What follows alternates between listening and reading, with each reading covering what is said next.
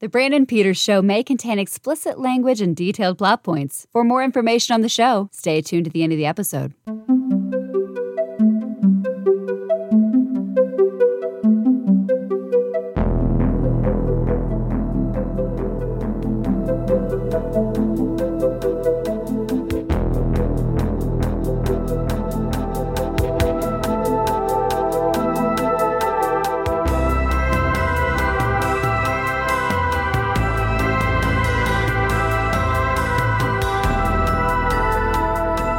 And here he is again. It's his show.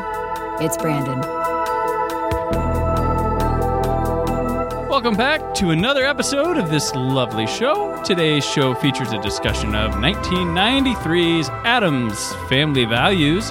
And joining me, a filmmaker, story coordinator, head writer for Something Scary, and film and theme parks journalist for ComingSoon.net and Sci-Fi Wire. I'm especially thrilled to welcome Sabina Graves. Hey, Brandon. Thank you for having me on. I'm so excited to talk about the Addams Family Values. Oh, yes, definitely. A film that definitely needs that talking about. So you and I, we met a couple years ago on Out Now with Aaron and Abe during the horror specials for women directors in horror. So that and I really liked your perspective. Like, I thought you were great on that. I was like, oh my gosh, you gotta have her on a thing. And then it takes like 2 years. I'm like, oh, here we go. I mean, like the past few months have felt like 2 years. So yeah, right. So it was like 8 years ago. Well, because I looked, I was like, oh, we talked last year. I was like, oh no, it was 2 years ago. That is crazy. Insane. Yeah. So, whoa. But yeah, that was a really good show. Yeah. A lot of fun to talk to you about that. Yeah, those horror specials are fun. Let's talk about Something Scary. That's a thing you got going on right now. It's a podcasty YouTube, like animated YouTube channel, scary story thing. Like, what are the origins? Let's start with the origin. Yeah, the origin of that is it is a show that's created by Sapphire Sandalo, and she is an awesome horror creator and producer, super duper multimedia maven. And she worked with Snarled, the channel on YouTube, to bring this show to life. That was basically her inspiration, was for her to tell like her culture's family stories and mythologies through animation and also posting. So it's kind of like the Twilight Zone meets, What Are You Afraid of the Dark, in a way, where it's like campfire tales, but from around the world. And, she started that to honor her family and her culture. And, it expanded because, a lot of people started to write in about their stories and their families, sort of like mythologies and cryptid tales from La Llorona to bathroom demons in some countries in many cases. So it's really fun because you have like just a big wide range of horror to tap into. And she recently went to a different sort of channel, her own, and myself and the new host, Markia McCarty. She's an incredible performer, actress, writer, also producer.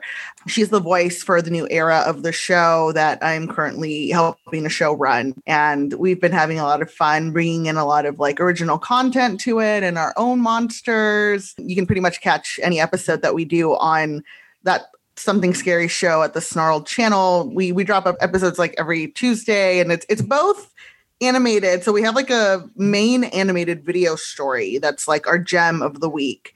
But the podcast version is that same story, but curated with 3 other stories in a sort of loose theme that kind of just ties it into like a good half hour of spooky tales to listen to. It's really fun. It bounces really well between like the narrator stuff, the video version that I've watched a couple of. Like how many writers do you employ? Do you take the helm of it pretty much, or do you have a staff? For the moment, it's currently myself and Markia and our story editor, Dennis Culver. We've kind of just been like the main team for the past few months. But in the before times, we did have a really great stable of diverse writers from all over. We had Chris Courtney Martin, who is in film. She is a writer-director, and that's been a lot of fun. Do you take like outside submissions and like contract or like we could take your story, or do people send them like randomly? Like you were saying, people shared their legends, their tales, but did anybody like, hey, here's a script, Sabina, you want to take a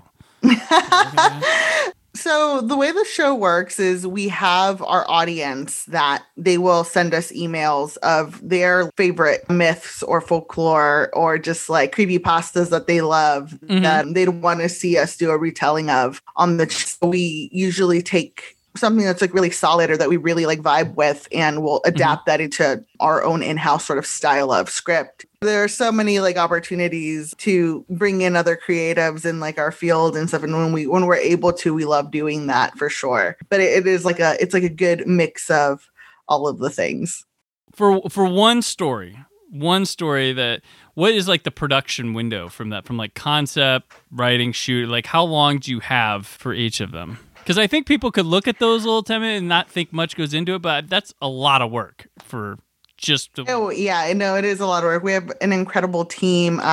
We have Mari Carlson on animation, and Fitz Harris, he's our audio guy, and he and Studio 71 is like, I guess, our big network that's behind us. We have like this really great team. The YouTube world is no joke, though. It's a lot of work, and the turnaround is very tight and stressful. And I've only been doing this for like a year, and it is like, especially during quarantine times, can be a lot, creatively, and push you in many ways to kind of like get really crafty. But our turnaround, I think, 4 episodes are for the podcast, it's like a week. And then we script almost every day, honestly, and try to like be at least a few weeks ahead, especially for the videos, to give like the audio and animation team time to like create the awesome visuals. Yeah. And those visuals, they remind it's like a flash style animation, or I don't know the appropriate term, but like I'm a big fan of like Doctor Who.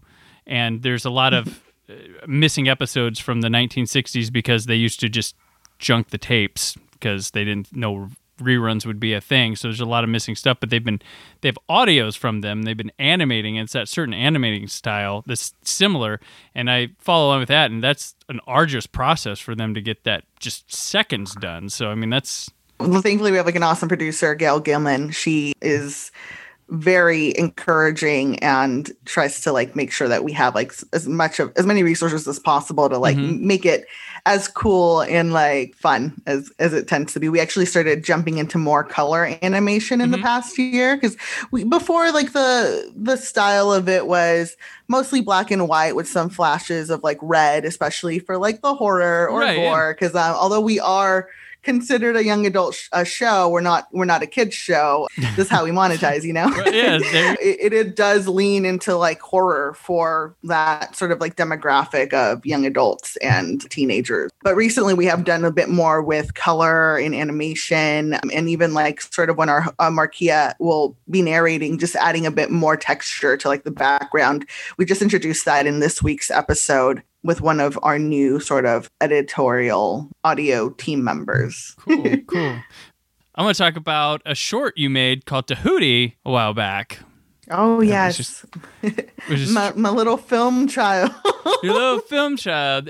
Was this a proof of concept thing? Was it just imagined as a short? It was actually just imagined as a short. Oh. My husband and I were also creative partners. We had been wanting to make something for a while, and we kind of like fell into obviously dating and then like our relationship. And it was after, he and I like started it started, obviously us grabbing coffee, like, oh, let's create something. And then we, ended up falling in love. But Tahuti was born out of a interesting story he shared with me about his mom's childhood. So she had an imaginary friend that her father would like drive around in Texas, and they would go through like the wilderness or whatever. And when the radio would go away, she would say that her imaginary friend took the sound away. And I was like, that sounds legit. Right. I used to like go tunnels like with my dad, like here in LA or like through the mountains. And I'd hold my breath to make a wish it'll come true. And so we kind of fused those two ideas together and was like, what would happen if you didn't hold us? We can go through a tunnel and then like kind of like entity. And kind of was the proof of concept of like a family friendly but like scary sort of idea. Right. It gave me like Lights Out vibes with it, kind of in that realm, definitely. So maybe they can take that and be like, there's our sequel right there. We'll do. I love David Sandberg and his wife Lotta. They're an awesome creative director producer team. Actually, like making really big things now, which is amazing. Right. I loved Shazam. It had all his sensibilities and stuff to it, and that's kind of where I came into it. I was like, oh wow, this really felt like him.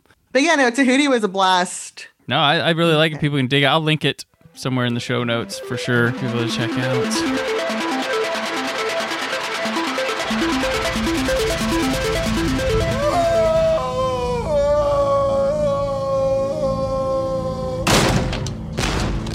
Nurse, how close are the contractions? Every 15 seconds, doctor. Are you in unbearable pain?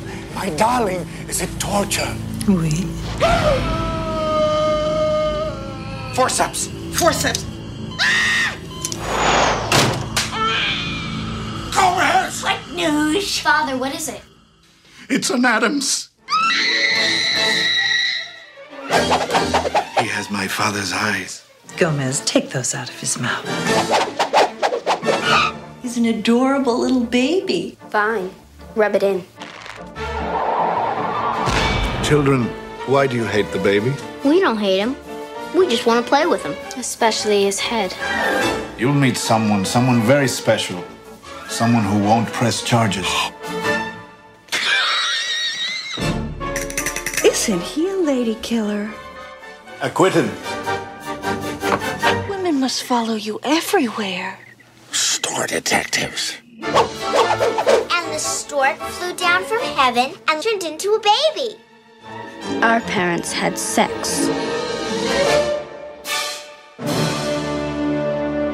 Addams Family Values is directed by Barry Sonnenfeld, and it stars Angelica Houston, Raul Julia, Christopher Lloyd, Joan Cusack, Christina Ricci, Carol Kane, Jimmy Workman, Carol Stricken, David Krumholtz, Peter McNichol, and Christine Baranski. And it features the Addams family trying to rescue their beloved Uncle Fester from his gold-digging new love, a black widow named Debbie. Sabina, you selected this film to discuss, and I can't tell you how grateful I am that I came to you with what movie would you... Addams Family Values, pretty much. So, I enjoy the movie, but two, you were like laser focused on your pick. My guests have been like, I don't know, maybe I could do this, and then this, and this. Or could you send me a list? Or how about narrow it? And you were just like, boom. Let's start with why'd you pick this one to talk about? Yeah, to be completely honest, because I had done the panel for the Salem Horror Film Fest, where I kind of dug into a lot of Raul Julia history and history about the Addams family. And I was like, there's so much stuff I have learned that people really need to know. And these films are just so incredible. I think one of like the first big major franchises to really come out of genre that kind of like broke through the sort of barriers that like, horror, like, you have all your Nightmare on Elm Street movies, or you have the Friday the 13th films. They kind of just stay in the genre or whatever. And the Addams family kind of truly took something spooky and made it very mainstream in a time where that hadn't exactly happened. I think with like scary stuff specifically. I mean, and obviously that's, due in part to the legacy of the Addams Family cartoons and the TV show, but then just the performances in it really kind of just raise it up to a whole new level. And it's competing at the same time with the Munsters. So you had both similar vibes of like, let's take something scary and make it wholesome-ish more to the family. And both of them instantly iconic. But that was a lot of this. I mean, 60s TV was just like every show we all remember that they ran the same time. And yeah, there was something with it. Like, there was Abbott and Costello Meet Frankenstein, but then this was just adding a comfort level to these monsters almost. So it was like family. It still looks spooky. I mean, like the settings were perfect. I mean, they didn't try to make it happy. They were just like, okay, these people are goofy and they look scary, but their behavior and actions is goofy within this complete horror realm. Yeah, and like completely endearing. I know that when they did the first movie, they were very nervous about how this was going to play in like a big sort of like stage in cinema. and how they kind of just brought all that they had with it. And in many interviews that I was watching with Raul Julia, he was saying, like, when the first time out, we just kind of just gave it our all and did our thing and hoped, that people would love it. And we were really surprised at how quickly the Addams Family was embraced. Because the Munsters had a bunch of like revival attempts, but I don't think the Addams Family really did till, it had Nick at Night. Yeah. Probably. And you go to an athletic event, it's played, it's got the ultimate call and response theme song. Yeah. But, some organ player would play that da-da-da-da to get the crowd going. But aside from reruns and that, I don't think there was any major attempt at bringing it back. Was there? I can't remember, but I know there was a cartoon Addams Family, and then jumped to these movies in the 90s, which was like not a sure thing, I guess, to them when they made the first one, which is strange because I'm like, I was younger then, but I was like, oh, that's a surefire hit. And it was. But apparently it had a bit of a messy production. Yeah, there is a school of thought where people say that Addams Family Values is the better film because it has more of a story, whereas the first Addams Family film was more inspired by the cartoon strip and kind of these vignettes of these characters just brought to life. My earliest memory of the Addams Family, I think, was going into a McDonald's as a child. And there was a VHS release of the first film that was available with like... Had that same one. Yes! I used to get tapes from McDonald's. Yeah, yes. You remember. My favorite... Okay, so my favorite thing was... I don't know if it was that year, but there was one year where all the tapes had the Magic Johnson and Arsenio Hall, The Truth About HIV, AIDS, and You. Played before everything. I remember that commercial. I did a high school video where I had a little parody thing about that commercial because it was just like the most stereotypical PSA looking thing where they even like looked at each other funny. But the McDonald's tape. It was one of their, that one, like Wayne's World, Mr. Mom. I'm remembering McDonald's tapes now. Yeah. I think wasn't there even like Back to the Future? I think I got a Back to the Future and E.T. as well from McDonald's. And like those were, and they were like cheap. You get like a meal and they're like $4 when you pay 20. They're probably on low quality tapes compared to we get in the store. But I remember that. I don't think, did they have any like contests or like Happy Meal things with them? I can't remember. I don't remember that, but I just have like that very vivid memory of getting the Addams Family at McDonald's. Right. Yes. Oh gosh. I remember. And I think that was like probably a way for, it to be so much more accessible, like when the sequel came around, probably. True. Yeah. And this sequel, which you mentioned, like a lot of people, it's considered, and even on the first episode of this show, we mentioned that this sequel was superior because I guess Scott Mendelson from Forbes, and he's the author of the term the Tomb Raider trap, where a superior sequel underperforms at the box office because of reaction to the first one. And he started that because he likes Tomb Raider, the Cradle of Life, better than the first Tomb Raider, but that one like bombed while the other one did a lot of money, so he calls it the Tomb Raider trap. And he mentioned, he was like, Addams Family Values is one of those, like Ninja Turtles Out of the Shadows. There's a history of these films that are better made sequels to a disappointing original, but the people are like, ain't gotta be fooled again. But this is considered one of those, though. The first one made almost 200 million at the box office, and this one did like not even 50. So there was maybe it was just like, I'll see it once. But this was back when like a franchise IP was, we're taking an old TV show and making the movie of it. And we saw with like the Flintstones, like all sorts of things. And this was just one of those natural ones. And so this is what today, you see all these remakes or reboots of things. This is that version of back when the 90s was, because that was the ultimate, I guess, like, I don't know, the ultimate, you were a great show recognition was, we're going to make the big budget movie of you. Which is crazy because I think that I sent you this selection before the announcement of the Tim Burton revival of the Addams Relevant Family. Podcast now. Relevant podcast. Yeah, that's true. And he was originally attached to the first one, which seems like super obvious. And it looks like, a movie he could have done, which Sonnenfeld kind of his stuff kind of feels Tim Burton. Like if there's supposed to be like a Tim Burton light, some of his work kind of feels in the realm of Tim Burton. The TV show he wound up doing was Dark Shadows, which feels in his wheelhouse as well. But yeah, I was interested in what Tim Burton. I know a lot of people are like, this isn't the 90s Tim Burton, folks. I'm like, he's still somewhere in there. There is Tim Burton. I saw Big Eyes. I didn't mind the little like X-Men like one that he did a couple years ago. So I am Miss Peregrine's Home. For Wayward Children. I really enjoyed that one too. Yeah, he informed he was my first like name director that I like followed when I was younger. So soft spot. Sorry, folks. For sure. Like to hate. I feel like with Burton, there are moments in a lot of the recent films that I really, really liked his choices. I really liked his design on Dumbo. Was not terrifying. Right. Right. Wasn't like hyper realistic and scary looking. Yeah, his little fair area was cool as hell. Like I really liked where the final sequences taking place. I was like, oh, that's some cool design. Horror house maze. The movie, this one like instantly just, to me, I watched them both in preparation to revisit again. And this one just feels like a little more comfortable in its own skin.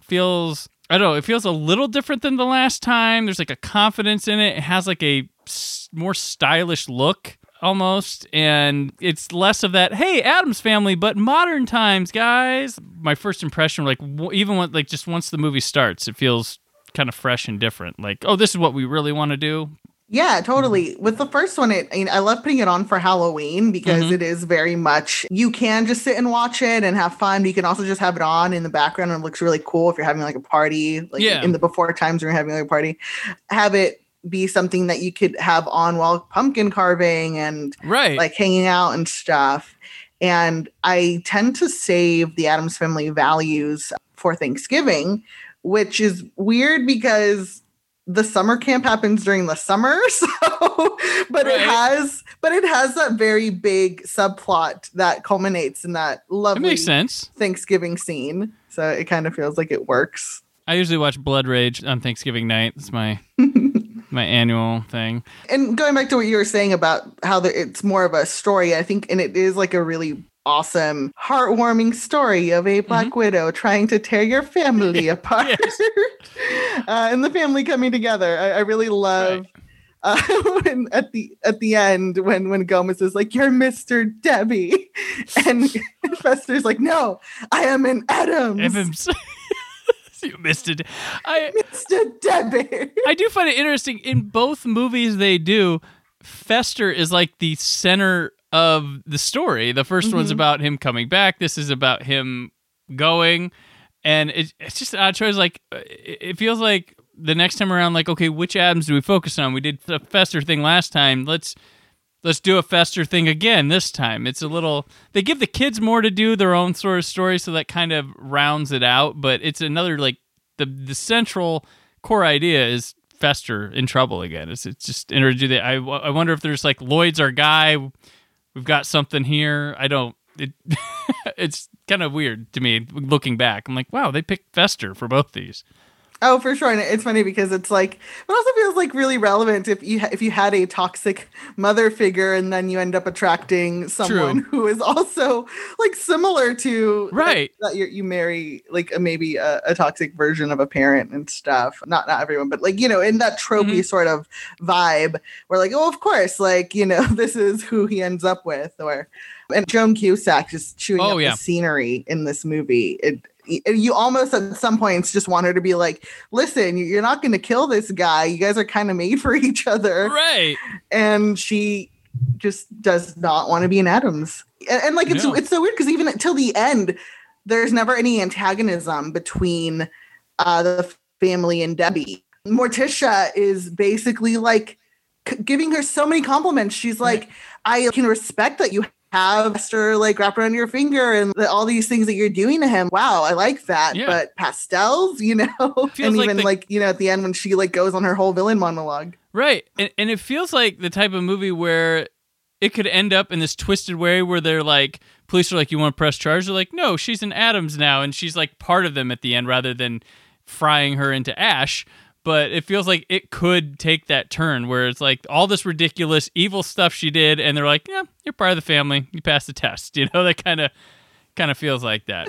It could have gone. Oh, for sure. There was even a point where the grandmother is referencing like, oh, it was like I killed my first husband too, or something. Yes. You know, like, oh, it's your first. Like, yeah, like, but she undoes herself, which is really sad. With the help of Pubert, the baby. Pubert, which was apparently Pugsley's original name idea for the comic, where they were moving them from comic to television, and they didn't have names in the original comic, and they put Pubert up for that, and it's changed to Pugsley.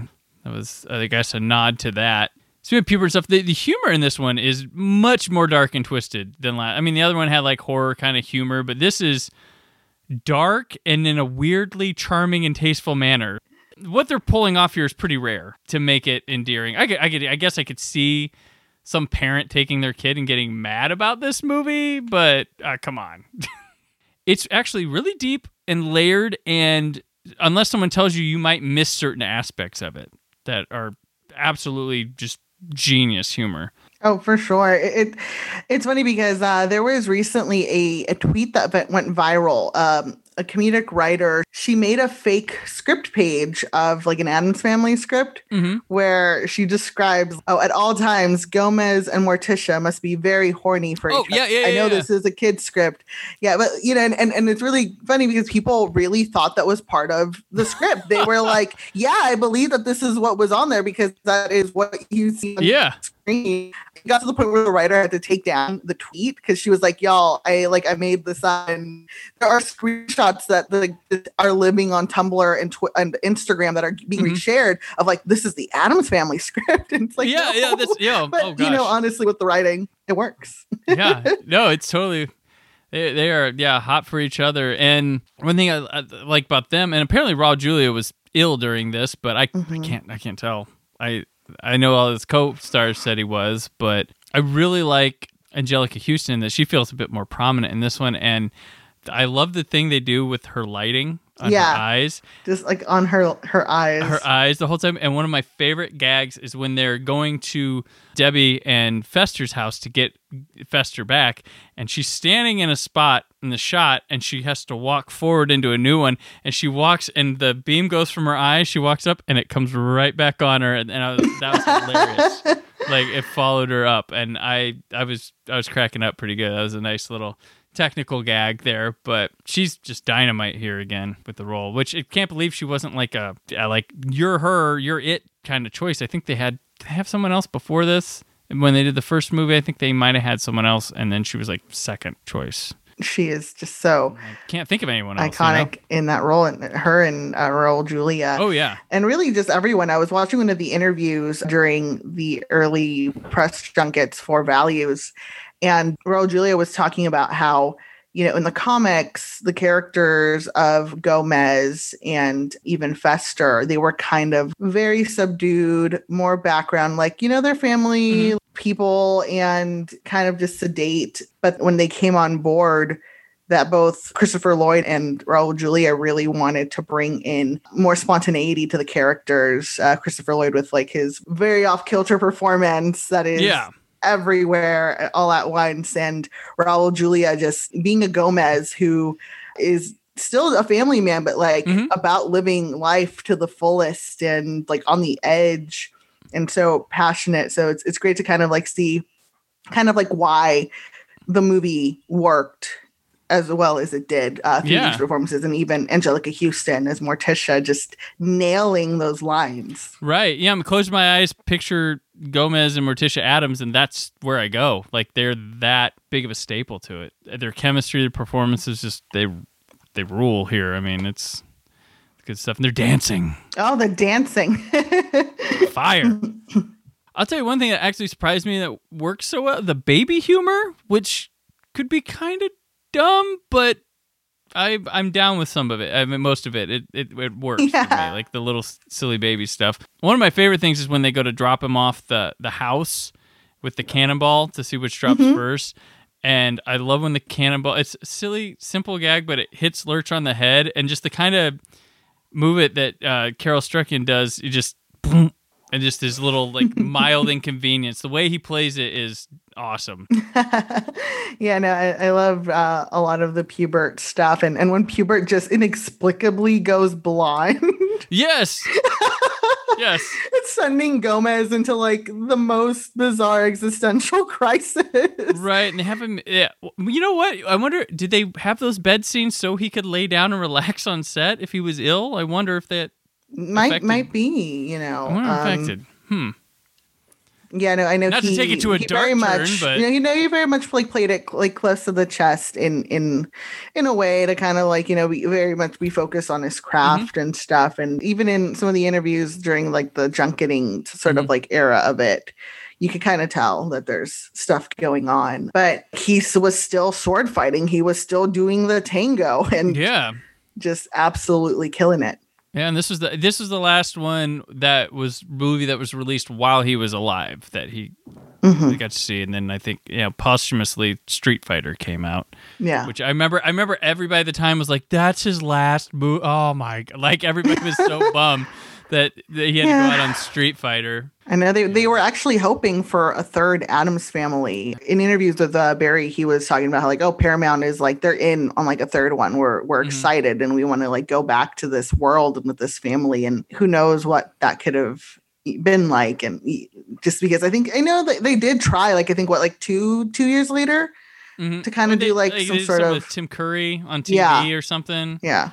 Or straight to video, I can't remember, but like none of the cast came back. They like recasted everything. Yeah, they tried. I mean, they tried that, and the Munsters have been tried to. They did that Jerry O'Connell one. Yeah, Mockingbird Lane, which I actually really liked that pilot. It wasn't bad. Yeah, I did. I remember I got a screener of that, and I was like, that's not bad. And then it got held off for a while. I'm like, they have something decent here, and then did they disappear until the recent animated movie? There was actually a Broadway musical that opened that was also very much inspired by the original cartoons, but then also centered on Wednesday Addams falling in love with a normal human guy. I saw a high school production of it. A nephew was a crew member on it. We went and saw that. Seen it via high schoolers.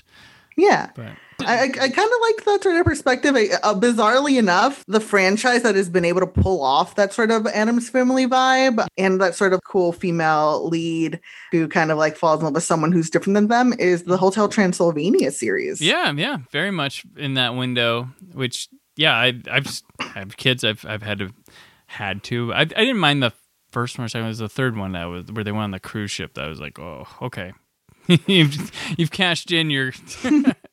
Yeah, I think Gendy was really set on doing that Popeye movie for a while, and then they were like, we want another Hotel Transylvania movie, and so give it to us.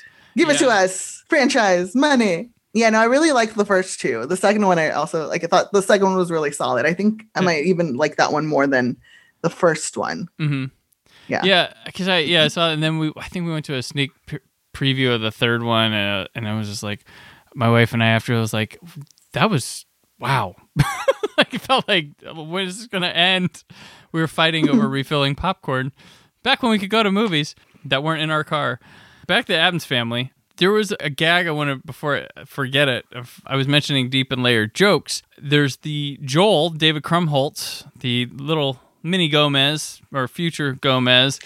Actually, bizarrely, there's an interview where Barry said that Joel is basically his avatar. Like, if he was Wednesday's age, he would have had a crush on her. And so he is basically he plays his dad in there, right? Yeah. Yeah. Oh, God. But he has, so he's the serial killer cards that they have, and he's like, and he says, I have all of them except for Jack the Ripper and the Zodiac guy, which are the only uncaught killers that are in his deck. Like, so they haven't been caught in real life, and he can't catch the cards. So I thought that was a funny little nod there. Another joke I liked. Debbie told Fester that no woman in her right mind could ever love you. So the woman that potentially is going to be with Fester at the end, her name's Dementia. Yeah. Oh, nice little twofer there. Yeah, so there's really deep brilliance in this movie. I watched this on Blu-ray, and which took forever to come out. Like, it was just like last year or something. It finally came out on Blu-ray. No bonus features, double feature disc with the first one, And the makeup in some of these scenes was like a little sketchy or poorly lit. Yeah. I noticed that too, especially on Hubert. Hubert's face would be splotchy. Sometimes it was like super splotchy. Wednesday looked really bad, and like in the attic scenes, I was like, "Ooh, that's kind of what's going on here." Yeah, that was a little interesting. I don't know if that would have shown on like a print or anything like that, but I was like, "Wow, that's kind of interesting." But didn't win any awards for makeup either. I don't think so. That was one weird negative thing I guess I can bring up on a movie we just... The costuming was incredible too. Oh yeah, for sure. We haven't even talked about summer camp. Summer camp. Peter McNichol. And they actually, what's neat about they like go to summer camp, they leave summer camp to go to the wedding, and then then go back to summer camp, which is funny. Which the wedding, real quick, I love when Lurch plays the "Here Comes the Bride," but fits the Addams Family riff into it as she's coming in. That was a little neat touch. But the summer camp has like Mercedes McNabb, who's in the first one I know her from Buffy and Angel, and there's some twisted. This ends like really dark. The summer camp story. They stuck them in the cabin to watch Disney movies. It had to get dark, you know? Yeah. My husband and I were laughing because the first song that plays after they're like, you're going to be in this cabin quarantined and watching Disney movies. Oh my gosh, that's my life right now, actually. The first song that plays is The Hills Are Alive with the Sound of Music, which is now a Disney movie. So they got one in there. Because everything else afterwards was like Annie and like... Directed by Angelica Houston's father. It's hilarious. But yeah, no, they had it coming, honestly. Yeah, I mean, it's a nice satirical look and spin on the kind Thanksgiving tale. Yes, it is. It's the Thanksgiving tale to share this Thanksgiving. Right, complete with flaming arrows and all sorts of fun. Yeah. Of course, the movie ends with a nice little riff on Carrie, the hand coming out of Debbie's grave to lead us to, I guess, a straight-to-video sequel for the film for the third one. But yeah, no, I really like this movie quite a bit. It's a lot of fun. My kids love it. That's great. Big Addams Family nuts. They watch the old show. They watch this. They enjoy it. I was happy you picked this one. It's nice little pick. Of course, and there's so many. Everyone is at the top of their game in this movie. Carol Kane as the grandmother. And she's a replacement too. Yeah. She's new, and they don't waste her. Like it's funny. You just all of a sudden notice Grandma's a bit more prominent in this one, and it's Carol Kane. You can't just sit and let her be in the background. Which she's only like she's not that much old. I mean, she's close in age with Angelica Houston. No, she was like in full makeup. Yeah. Right. Yeah. But yeah, that and like Joan Cusack's terrific in this, and Joan Cusack, like you've like never seen her before, almost. Like can't think of many roles where she's kind of like this, but still her quirks are there. But the blueprint for like the Gone Girl sort of character. Right. Yeah. Definitely. You know. And I like all her costumes, and then the guy on the TV, and those are funny. There's so many weird cameos too. Tony Shalhoub. In the bar. And then David, macho man. Yeah, and David Hyde Pierce at the beginning, masked. Nathan Lane. Yeah. Mm-hmm. Yeah, there's this movie just up, and it's like got swift 94 minutes. Just back when you could crank out so much quality and not spend 2.5 hours on it, and it's all there. Yes. In the before time. Before times. Yes. Before the 20-minute movie trailer chunk. I watched House of Wax, the Vincent Price one, last night, and there was a spot, like, it's an 88-minute movie, and it, like, stopped, intermission, 10 minutes. I was like, what? The movie 88 minutes? What? Wow, okay.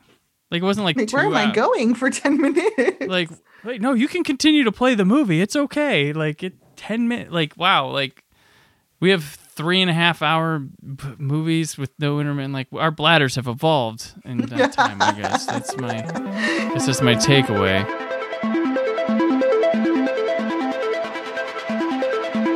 What else? This segment, we just talk about other things we have taken in recently, media-wise, like movies, books, music, or kind of stuff we've worked on, written, published, anything like that in the world. So, Sabina, what else? Oh my gosh. I was really sad about, I still am really sad about Halloween not being what it's usually all about this year. I'm a big LA haunt sort of person and write about the theme park stuff. So I usually review like Halloween Horror Nights or the Queen Mary or Not Scary Farm. And sometimes I'll go over to the East Coast and I'll go do Orlando's Halloween Horror Nights and stuff, which they've had like so many incredible mazes in the past few years. They did a Killer Clowns from Outer Space maze last year that was incredible. It was colorful. They had full costumes that were very authentic to the film. Even people who might not have been aware of the IP, I think became aware of the IP through that maze, because every night my husband and I would go. We had the horror pass, so we had basically an annual pass to the Halloween Horror Nights here in Hollywood. The line for Killer Clowns was always really, really long. And I was like, do they know the Killer Clowns? Like, I really hope that like they went home and tracked down the movie to watch. Right, yeah. It's such a fun film. So we were like hoping that they would either bring back the maze, it was that popular, but I know Orlando actually did open up daytime mazes, and they had a Bride of Frankenstein maze, as well as a Tooth Fairy maze, because over there they do original maze ideas, but then also they'll do IPs. But a lot of merchandise was actually released for Beetlejuice.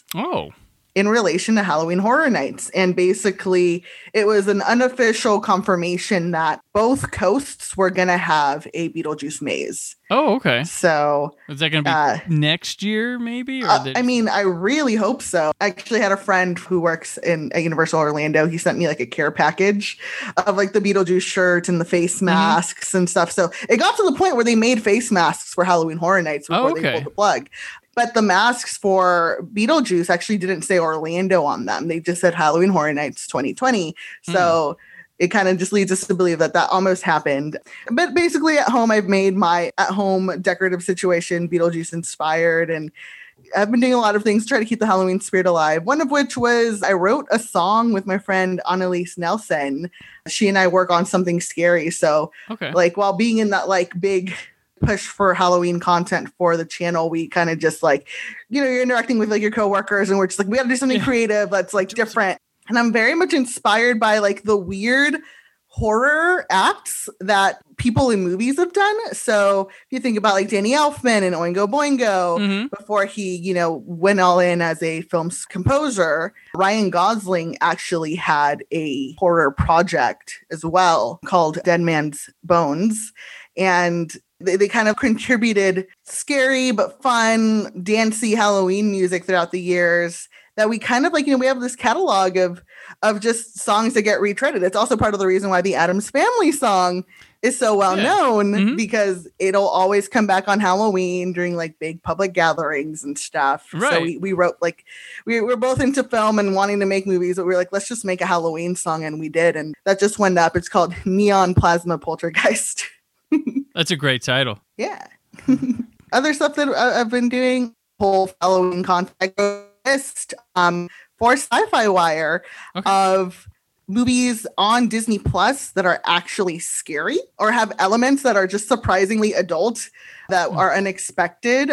And I include awesome selections like Mr. Boogedy, which also Addams connection. Oh yes, John Astin. I did that as an episode of my own show on Halloween. Yeah, we did that one. Yeah, John Astin's in that, and I think my biggest recommendation is to watch Fuzz Bucket. Mick Garris did this really great Disney Channel original movie that is so off the wall, bizarre and endearing, and you can't like peel your eyes away from the screen. But basically a kid has an imaginary friend who is like a creature from the woods that's invisible, that no one believes him, and he kind of like acts out and has like, preteen angst and stuff. But the most iconic scene in this movie is when Fuzz Bucket materializes. It is basically something that I just will pass on, like the Ring chain curse, because you have to see it, but just know that after you've seen it, you cannot ever unsee it, and you'll want to pass it on to someone else. It's incredible. Those those movies, like before Disney Plus, there was like nowhere to find a lot of those. And I really wish they'd put together like the Wide World of Disney or whatever with the Michael Eisner intros and stuff. Give the complete package when they do those. Because it was funny, when we did Mr. Boogedy for my old show Cult Cinema Cavalcade, I found a YouTube stream to watch it, and I had one that was taped the night it premiered and had the commercials in there too, and it was just awesome to watch. I know they can't get all the commercials back to put in there, but it was fun to watch it with that experience, because it was like Tuesday night, season premiere of Perfect Strangers and the series premiere of Head of the Class and all this. I'm like, oh my gosh, those were together, and all sorts of stuff. But they really should bring back like the Eisner intros and stuff. They should. They have it, you know. Yeah, they should own the rights to that. They have ABC. They have Disney, and they have those movies, and there's like a treasure trove of like sci-fi, horror, weird stuff that they could really put out. I got some comments on this article of people asking, "Oh, where is Something Wicked This Way Comes?" And I think there was another film as well that was a poltergeisty sort of like vibe movie. I'm blanking on the name right now, but yeah, they were like, "Where's that movie? And where's the Bradbury film?" And I was like, they just haven't released it on Disney Plus, so because I kept it to stuff you could actually like watch on the service. So it's like, you have these titles, why aren't you just putting them up there? Right. Well, when Disney Plus started, one of the first ones I searched for was Mr. Boogedy, to be honest. And they had Mr. Boogedy, but they didn't have Bride of Boogedy yet. And now Bride of Boogedy has since been put on there. But there's a weird movie with Scott Bakula that they did one time that I don't know if it's on there or not. But there's just so much stuff that they could make a separate channel in there and be like Wide World of Disney and just pick a year, find a movie, and have those intros. That'd be really cool if they wanted to do that, but who knows? Yeah, they all start really weird because they don't have an introduction. It's just like, it's just like fade in, credit, first credit, like title card. Wait, what? Yeah, it's like, I'm here. There was something there before. But yeah. Oh, that's cool. I have to check out that article. That definitely interests me. Yeah. So, just trying to keep the Halloween spirit alive in whatever way we can right now. And sure. We need it. Yeah, we do. Yeah, it's just my year. Let's see. Myself, what I have. Oh, tomorrow on WhySoBlue.com, my annual Blu-ray wish list for 2021 comes out. Do you collect Blu-rays or anything like that? Yes, although I just moved recently and I had the most tragic thing that could happen to my husband. You might actually cry, because it took me a while to cry over it because I didn't understand the gravity of the situation. Okay. Oh, okay. So my husband and I, we collect physical media. As a person who's done press a lot, I used to get like digital code sometimes, like when that started, and I hated it because I could never get them to load. Sometimes they wouldn't even work until closer to the release of the film. Right. Like, and I'd be like, no, just give me the physical disc so I can. The 20th Fox screening room. Yes, to like watch it. Yep. At home. I think it was like Moana that I got like the digital code for it, and I just had the Pinwheel of Doom for forever because it wouldn't play and it wouldn't load, and I was like, I want to watch Moana. This is not okay. I was Taka. I was like, no, this is not cool. But yeah, no, my husband and I love collecting physical media. We became really obsessed with getting the steelbooks of things. We just like got like a recent really cool steelbook of Mary Poppins. It's kind of like our thing. Like we were collecting all the DC films in the Target storybook sort of vibe, and then we were collecting our Marvel films in the steelbook from Best Buy. That's been great. And we actually finally moved into a house that we have this office with bare walls, which is a foreboding sort of clue as to what's going to happen. And during our move, we packed up all our physical media. We had a giant case of just our library, and we each had our own sort of like smaller, softer cases of our favorite films. Because at our old place, we didn't have room to put it up. So we just like, okay, let's put these that are just streaming in a big bin. And then the ones that we just want to pull that are our beloved movies, like have just easy to grab. We had like those really cool under the bed shoebox containers that are clear on top. Gotcha. The Johnsons are coming over. Get those ones and put them on the shelf. They'll like those. So we would like, we were like, let's pick out like Front for the Wilder People or something. Like let's just like pull it out of like right from under the bed, easy to grab and stuff. So we were excited to have like an office and do a media wall and everything. And in our move, we have so much junk. Somehow, media disappeared or was stolen. Oh, no. We don't know what happened. It's the only thing that was taken. So it feels targeted. That's where we're very confused because we're kind of like, y'all have Netflix and Hulu. Like, we have PlayStations and Xboxes and like other stuff that I feel like might have been more of a target. I don't understand why the physical media was the target, but it's the only thing that was taken during the move. When I say that it didn't hit me until later, I was like, well, at least we have our favorite movies, because we had separated our favorite movies that we knew were streaming services or whatever into like different cases. And there was something recently where I was like, I'm going to go grab this one movie and put it on. And Jonathan was like, that was in the bin. And I was like, what about this movie? That was in the bin. And I was like, oh, we lost all our movies. I might struggle to go on if that happened. Oh, I'm so sorry. Yeah, it was very bad.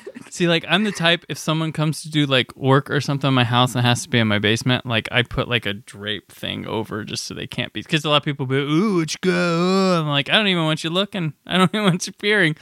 What are you collecting for? Myself. I don't know. Gosh, that's horrible.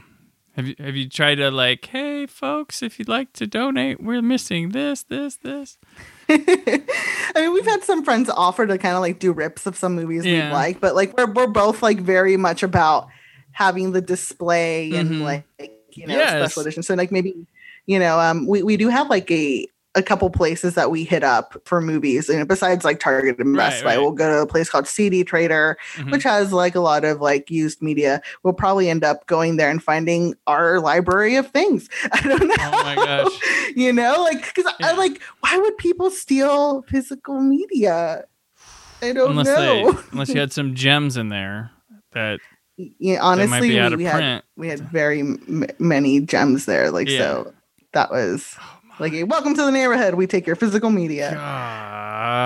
That's terrible. Yeah. At some point, we're going to start our journey of like getting back our core collection of films that we love. And some of these new releases that are coming out are really cool to kind of like just continue that. They're gone, but not forgotten. I'm heartbroken for you. Yeah, like my eyes, like I used to do, when I lived in Los Angeles, I did Blu-ray and DVD quality control, so my eyes and ears are all attuned, so streaming can bug me sometimes when I see all the deficiencies. Yeah, so I guess anyways, after the tragic story, I write these wish list pieces ever since I started at whysoblu.com back in 2013.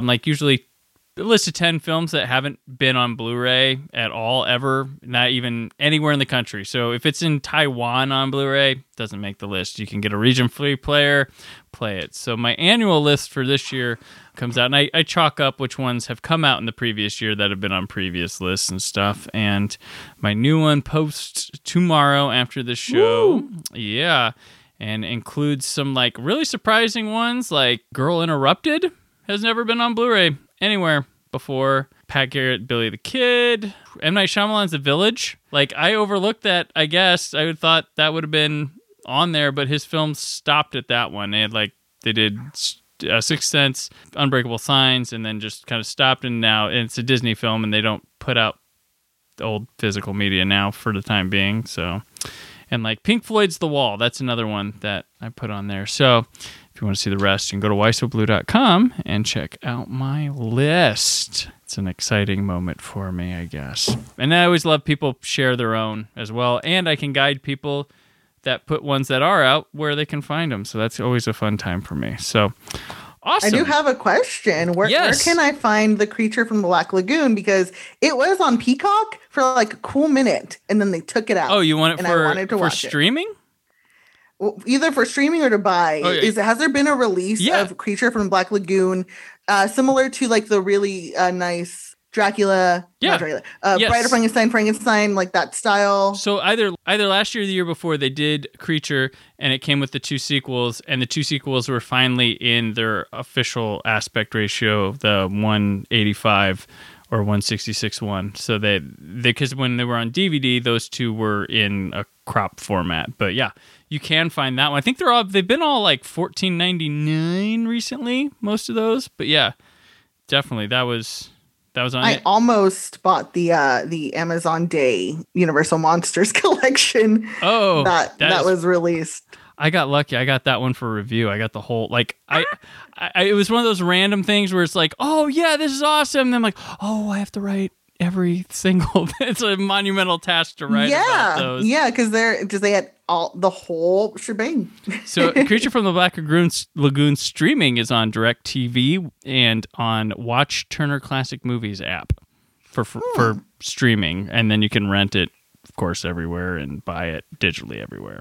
That's where you can find them. But yeah, that's a beautiful Blu-ray, and it has the option for 3D. I don't have 3D, but it does have that option. Love Creature.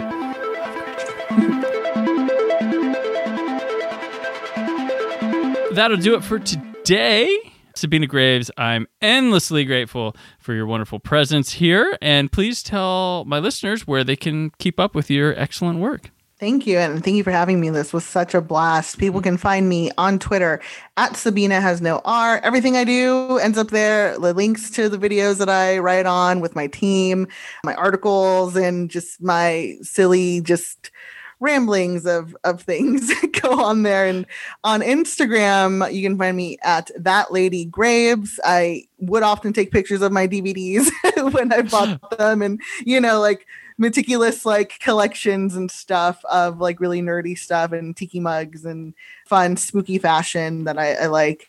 There's a really cool cake-worthy line right now that's the Universal Monsters inspired that is amazing, and I have like some cool pictures of that while I was decorating my place for Halloween.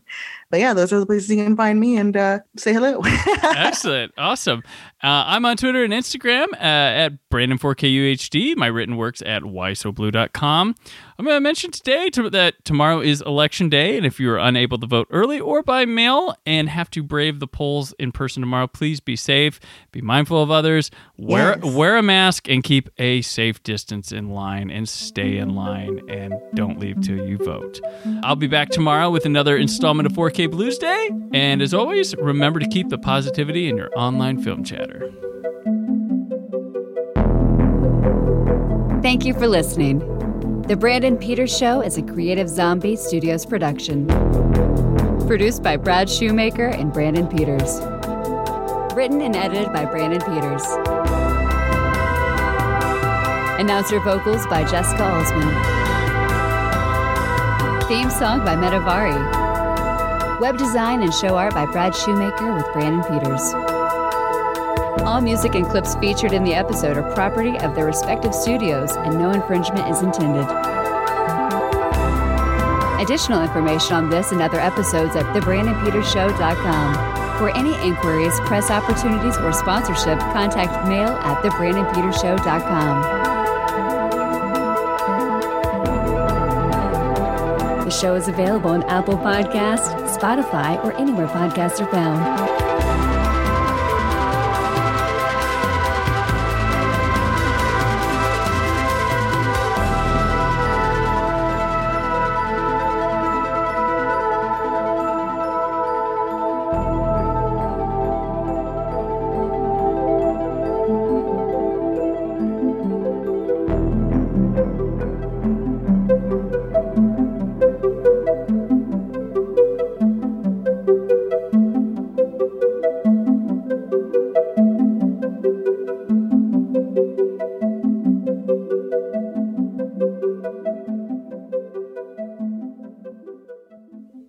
We looked.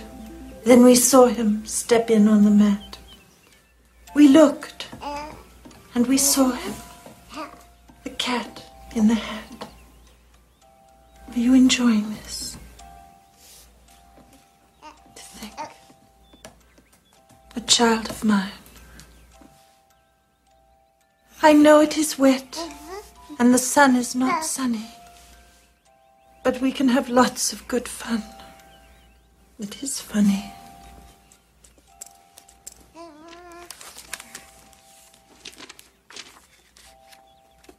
Oh no.